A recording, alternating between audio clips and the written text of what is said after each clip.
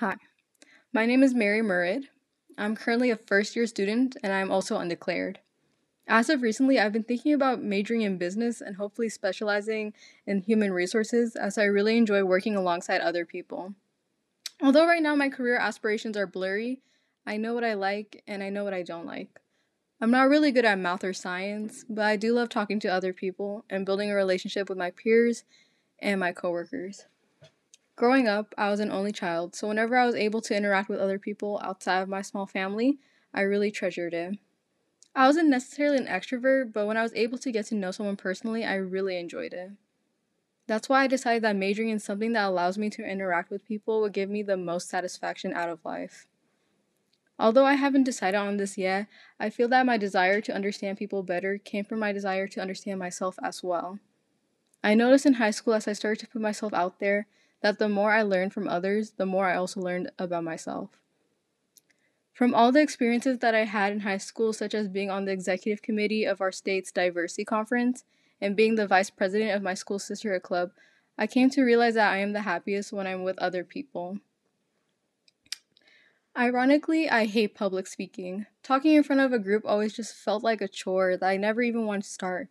Although I love one on one interactions, I always struggled speaking in front of an audience my entire life. When I realized I had to take an oral communication class in order to graduate, it felt like the end of the world. I couldn't help but think that I just embarrassed myself in front of my peers again. The memories of fumbling phrases, forgetting words, and stuttering as I struggled to remember what was on my note card came flooding in, and I didn't want to repeat this ever again. I looked at public speaking as a skill that I just never would possess. Something that prevented me from declaring my major for so long was public speaking. Knowing that after college I would one day have to stand in front of a board, in front of my colleagues, and convey whatever message I needed to just petrified me. Although we've only had one class so far, I already feel like my perception of public speaking has changed drastically.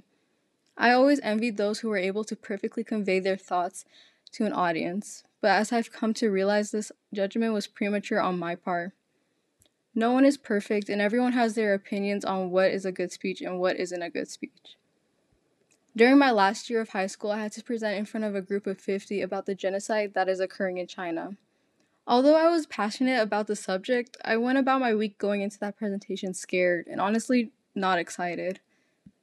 Our author, Dan Rothwell, states that communication is a transactional process and that during public speeches, both the speaker and the audience influence each other and benefit from the speech.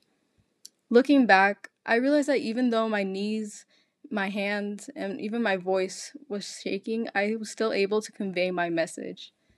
My friends in the crowd congratulated me afterwards, and my teacher applauded me for the content in my presentation. I was so worried that the delivery of my presentation was ruined by the various ums and uhs, that the style of my speech was hindered by my shaky voice, that I didn't even realize that at the end, my presentation was actually good. This fear of public speaking that some of us have comes from a fear of judgment. For me, this fear of being perceived as unsatisfactory or unable just prevented me from seeing my work as something that could benefit others, not annoy them.